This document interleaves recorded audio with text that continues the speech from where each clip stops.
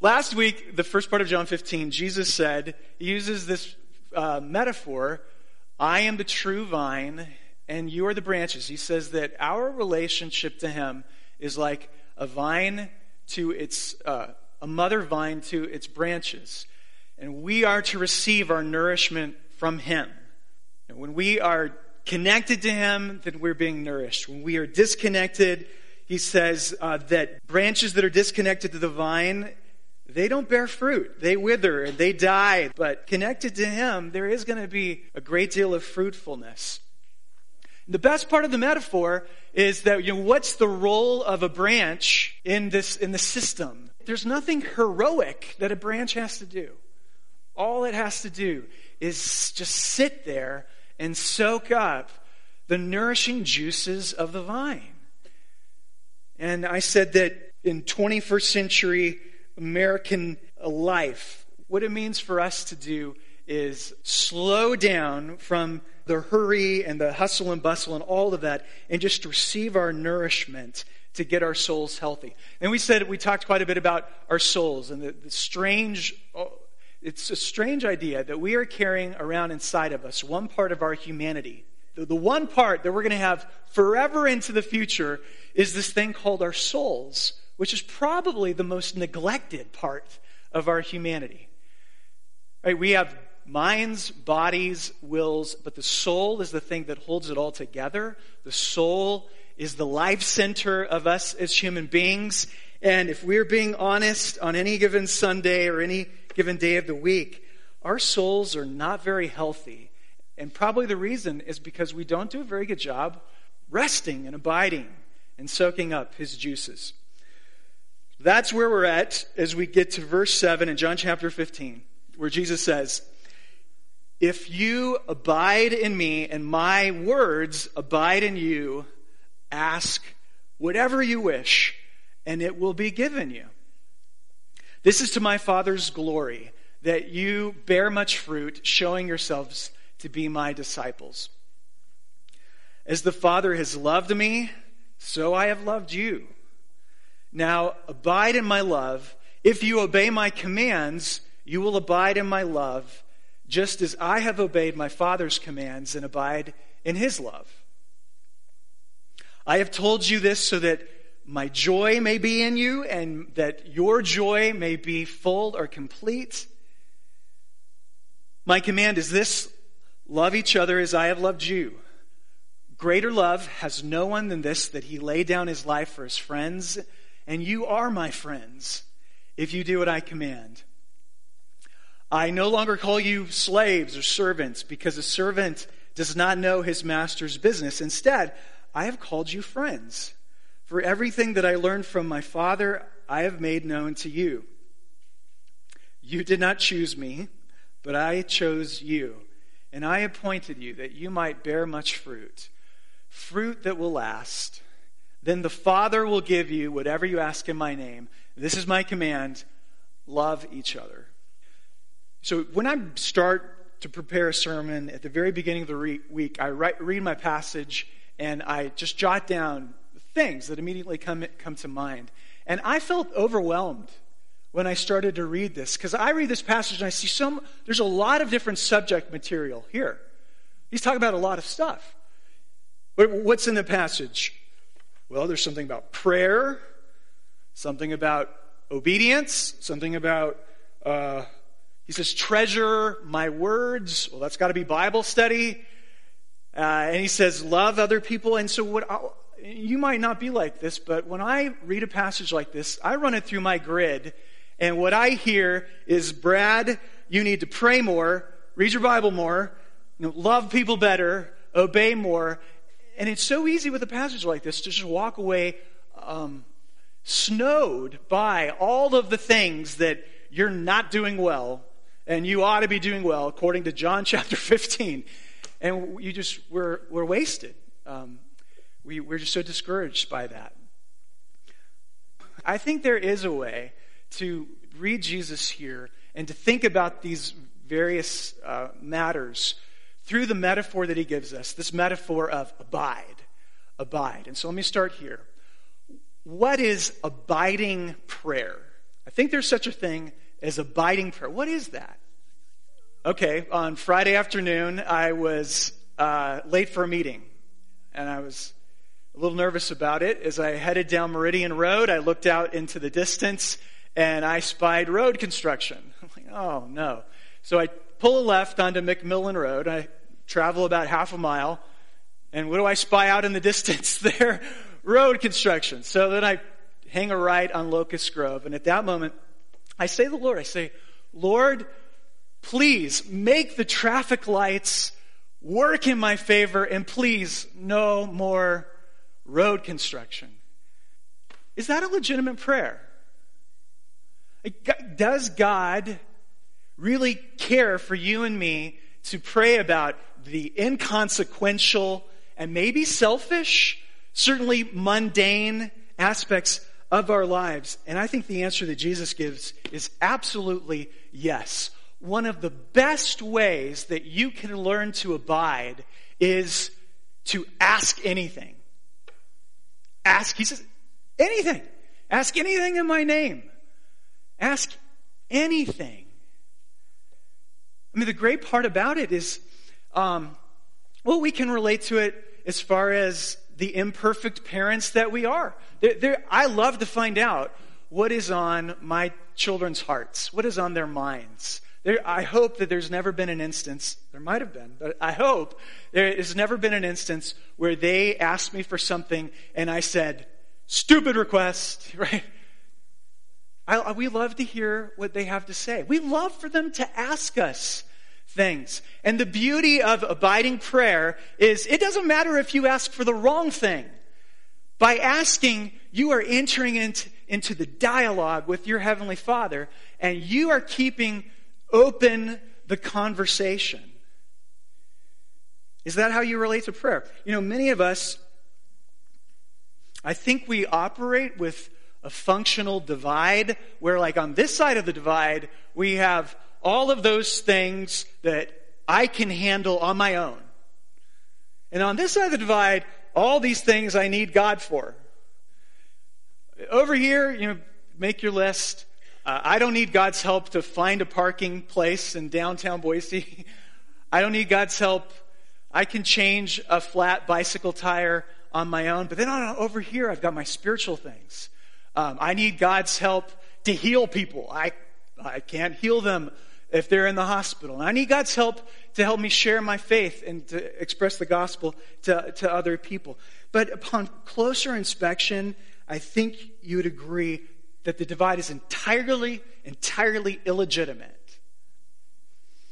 Did I do this in the second service? Did I talk about the neonatal unit at the Lord's table? I did in the first service. I said the image that I have in mind, if you've ever been in the neonatal unit and you see that little preemie baby, they've got tubes and wires coming out of every orifice of their body. I mean, they're so small and they're underneath the heat lamps. What can they do on their own? They can do absolutely nothing. Nothing. They can't even exhale on their own. I think that's probably, when God looks at us, that's what he sees. Jesus says in John 15, apart from me, you can do nothing. And why don't you take him at his word? This divide thing, I can handle it on my own, but I need God for this. No. And the problem is, if you think that God doesn't want you to pray about the mundane, inconsequential, selfish things of your life, the risk that you run is you're effectively going to cut God out of about 97% of your life.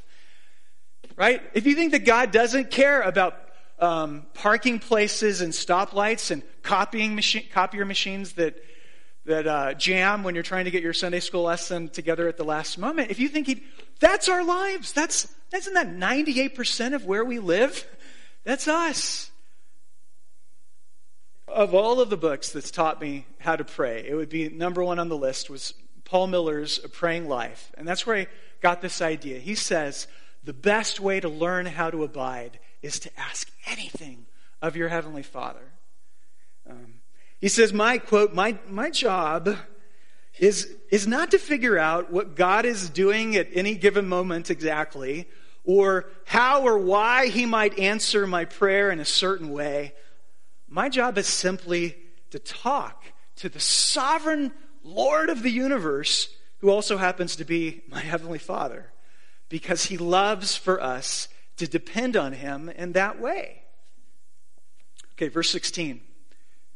I want to read verse 16. Jesus says, "You did not choose me, but I happen to choose you, and I appointed you to go and bear fruit." And when he's talking here about fruit, we have the sense he's talking about character, the fruit of the Spirit. "I appointed you to go and bear fruit that will last. Then the Father will give you whatever you ask in my name." And I think that he's probably making a close connection between prayer and prayer for fruit. So when you look at yourself in the mirror, do you find that you are a gloomy, sort of glass half empty person who needs to be more joyful? Well, pray for that fruit. Do you find that you're a hard person and you want to become more tender, more gentle, more kindly sympathetic to others? You pray for that fruit. Are you an unforgiving person and want to be forgiving?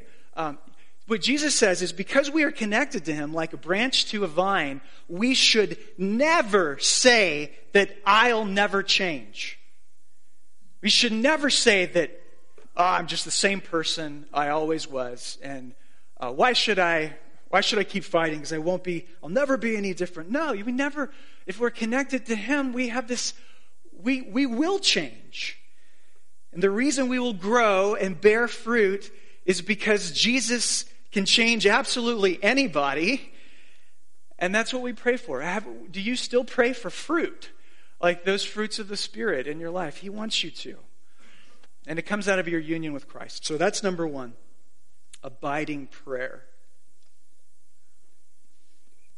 Then we come to the second aspect of the passage. I've entitled it Abiding Obedience, but I don't know really that that's the best way to phrase it. But there was a lot about commands in the 1 John reading, chapter 5, that we had already, and this passage, obey my commands. Here is what I've discovered. I think it's almost a universal truth. I think you would agree with it.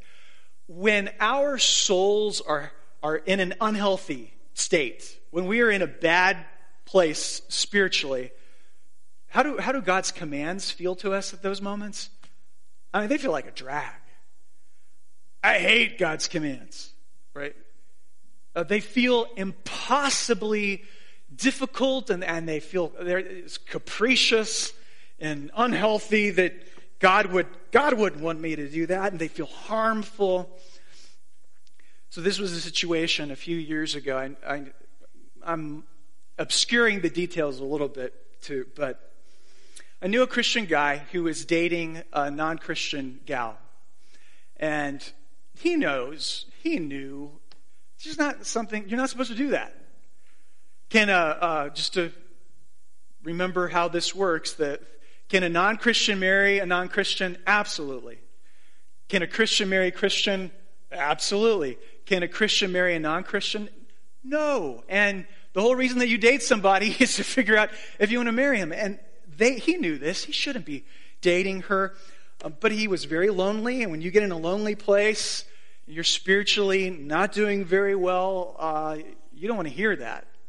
And as a pastor, I'm trying to tell him that. And he says, Brad, I believe I've come to the place in my spirituality where I've discovered that it's all about relationships and not rules. Ever had anybody tell you that before? Rules schmools. Who needs rules? He says, Brad, you have your rules. I have a relationship with Jesus.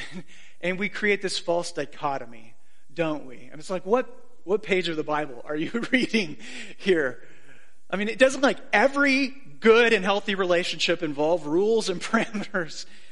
No, but when you're in an unhealthy place, you reach these false dichotomies. Like, I can either stay in this marriage and be miserable for all the days of my life, But God wouldn't want me to do that. I mean, how would a loving God want me to be miserable forever? And no, we reach all of these false conclusions.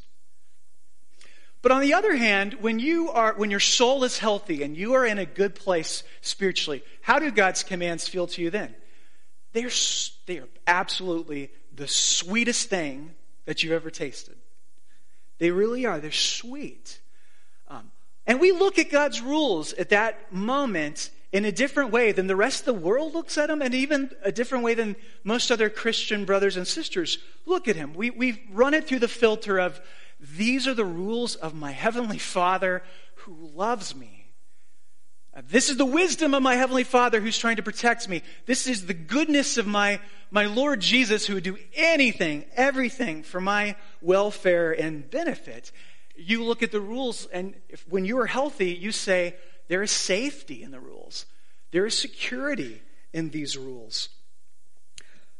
Thou shalt enjoy at least one bowl of ice cream each week. That's a sweet rule. It all depends on the rule, doesn't it? Did you realize that there is a rule against, a divine rule against you being busy 7 days a week? Can you imagine a rule that tells you you have to take a day off? You just have to sit, rest, and be a branch. Now, that's a sweet rule when you stop to think about it. That's a good way to live. There's a seventh commandment that says you are supposed to live a sexually chaste and pure life. And while that's not an easy rule, especially in our world, to follow, man, that's a good way to live. I mean, doesn't that end up saving you loads and mountains of mental pain and anguish? That's a sweet rule when you're looking at it. There's a rule which says that when you are tempted in your heart to murder that guy over there, you're to forgive him. A command, thou must forgive. That'll actually end up adding 10 years to the end of your life if you don't eat up yourself in bitterness and anger.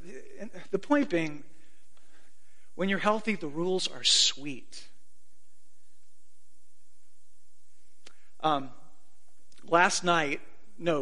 Friday night, get my nights confused. My daughter's school had their equivalent of, what's the prom? And I'm so proud of my two eldest daughters, dressed up as they were in their beautiful evening gowns. And it's strange, do you remember when your kid went off to the prom for the first time? It's really strange to watch the days click by. But it was good. They head out. And so the way their school dance works is you don't actually end up going with a date, but you're assigned a date to sit with you at the formal meal, and you're supposed to carry on, casual conversation, dinner conversation. And then when it comes time for the dance, you're assigned another guy, and he dances with you for a few dances. And then after that, it's the responsibility of the guys to go out and find themselves a girl and ask them to dance. Now put yourself in the shoes of a 9th grade boy. And that's the responsibility that you have. I mean, that is really awkward and uncomfortable to take those steps across the dance floor to that clump of girls right over there and say, may I have this dance? Then put yourself in the shoes of a father. And a father says, son, for you to love one another by laying your life down for somebody else, what it means is, lace up your dancing shoes and get yourself a partner. And when that song is over, you go right back and find yourself another girl to dance with. You do not go off into the corner with your buddies and eat Doritos for the rest of the night. But no, you don't want a single one of those girls to walk home and say, nobody would dance with me. You're going to dance the whole night away. And at the end of the dance, when she says to you, thank you, you are not going to say, well, my dad commanded me to do it.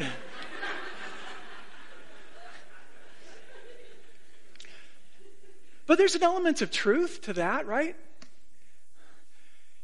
But I almost think it's like the first few awkward steps are my dad commanded me. But once it starts going, once you start dancing, once you've taken a couple of girls onto the dance floor with you, it's no longer my dad commanded me. This is for my joy and for her joy. It's for the fullness of complete joy. Never forget. That's what Jesus is talking about. In verse 11, he says, let's read it. Verse 11. I have told you this. Say, what is the this? I have told you this about obeying my commands and laying your life down, loving another person. I have told you this so that my joy may be in you and so that your joy may be full and complete. You walk in here this morning and you're like, I want some fullness of joy. Sounds good. Fullness of joy. Not exactly what I'm feeling right now. Very rarely does someone say, hey, how are you doing? Experiencing fullness of joy. But there's a sense that's what Jesus is trying to give you. I want this for you. I want you to... The other thing that I would just remind you of is... God's commandments are a reflection of his character. And we happen to serve a God who is holy and pure and good and just and righteous and honest and truthful. And so he commands you to be fair and just and pure and good and truthful. And if you say, I'm sorry, I'm just not interested in these commands, God, but I sure do love you. No, that doesn't work. If you love this God who is like this, then you'll want to be like your Heavenly Father.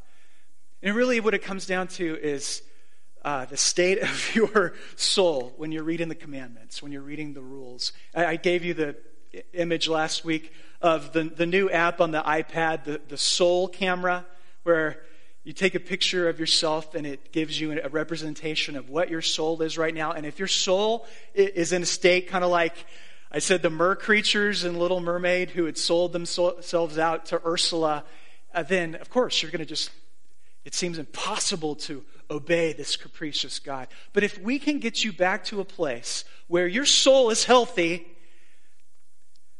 then that's the place of fullness of joy. That's where we're going. That's where Jesus is taking you. Oh, okay, well, on to the last part of the sermon. I have here a book by Eugene Peterson, a lot of our favorite authors, entitled Practice Resurrection, A Conversation on Growing Up in Christ. He tells the story from his childhood. He was about 16 years old when this event takes place. There was an itinerant teacher in the church world that he was in back in his day, John Wright Follett. He said, at the time I'm writing about, Dr. Follett was an elderly man in his 70s, very small in stature, a bachelor for all of his life. He had never been married. He always spoke in a soft and genteel voice and was greatly revered as a saint over all the country. And my parents were very fond of him, and so we would provide him hospitality. He would come up to their place in Montana and stay at their lake cabin in the summers. Well, one summer day, I accompanied my mother to the cabin so that we could prepare Dr. Follett's meals and so that I could sit at his feet. Her words, not mine. I actually was greatly in awe of this man, of his reputation as a holy and righteous man. Well, after lunch, he retired to his hammock on the shore of the lake to rest. And I stayed up in the cabin and I looked down at him, hoping that he would wake up. I desperately wanted to talk to the famous Dr. Follett, and I wanted to talk to him about prayer. And I thought, this is the chance of a lifetime. If I could just go down there and have this conversation with him.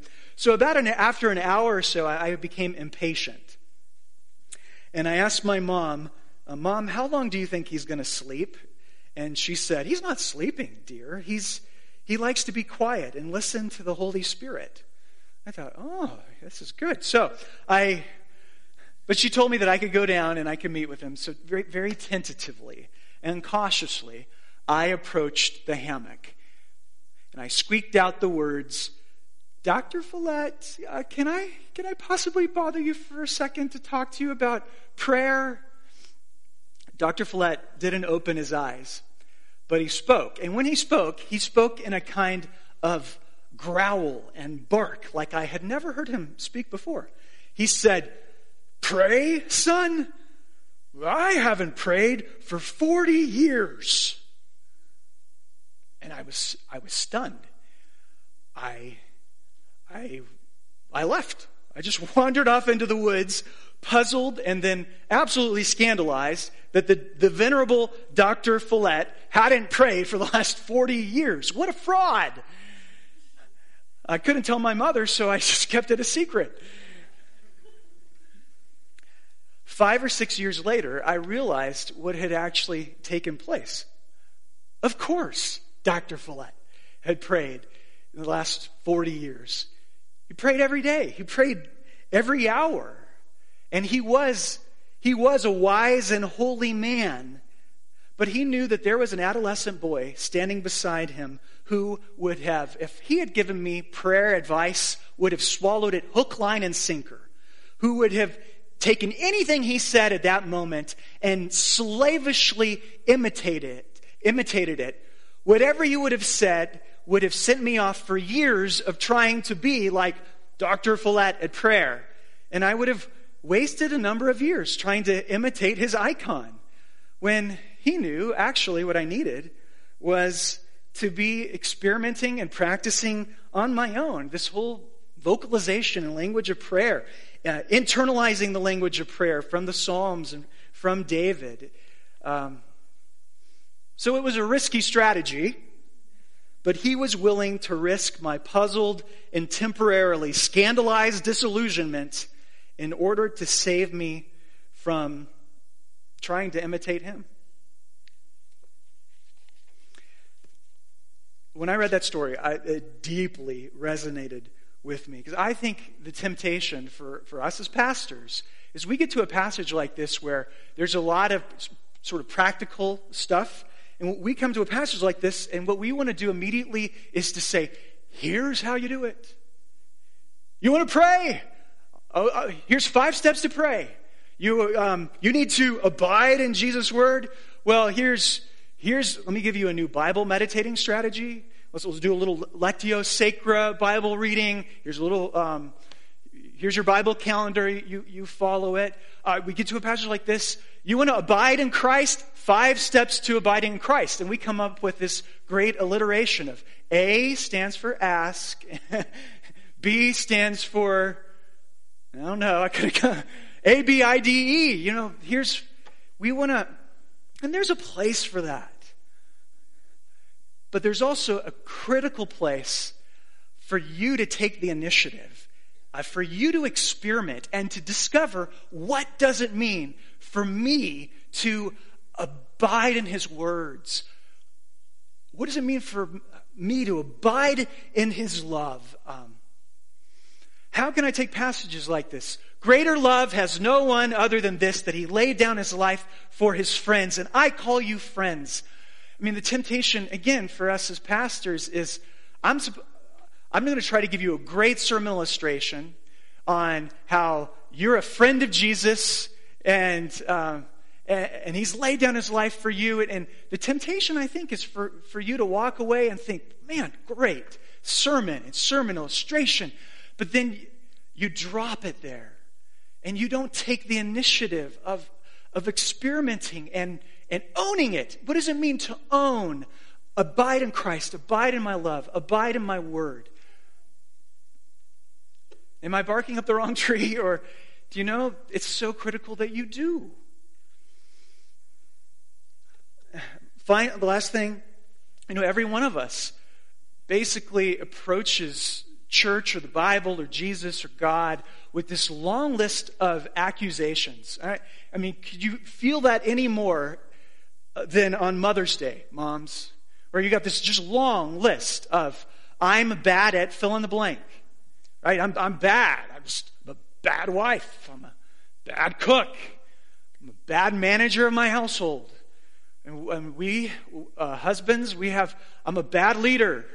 I'm a bad dad. I'm a bad father. And I'm a bad student. And I'm a bad son. And I'm a bad daughter.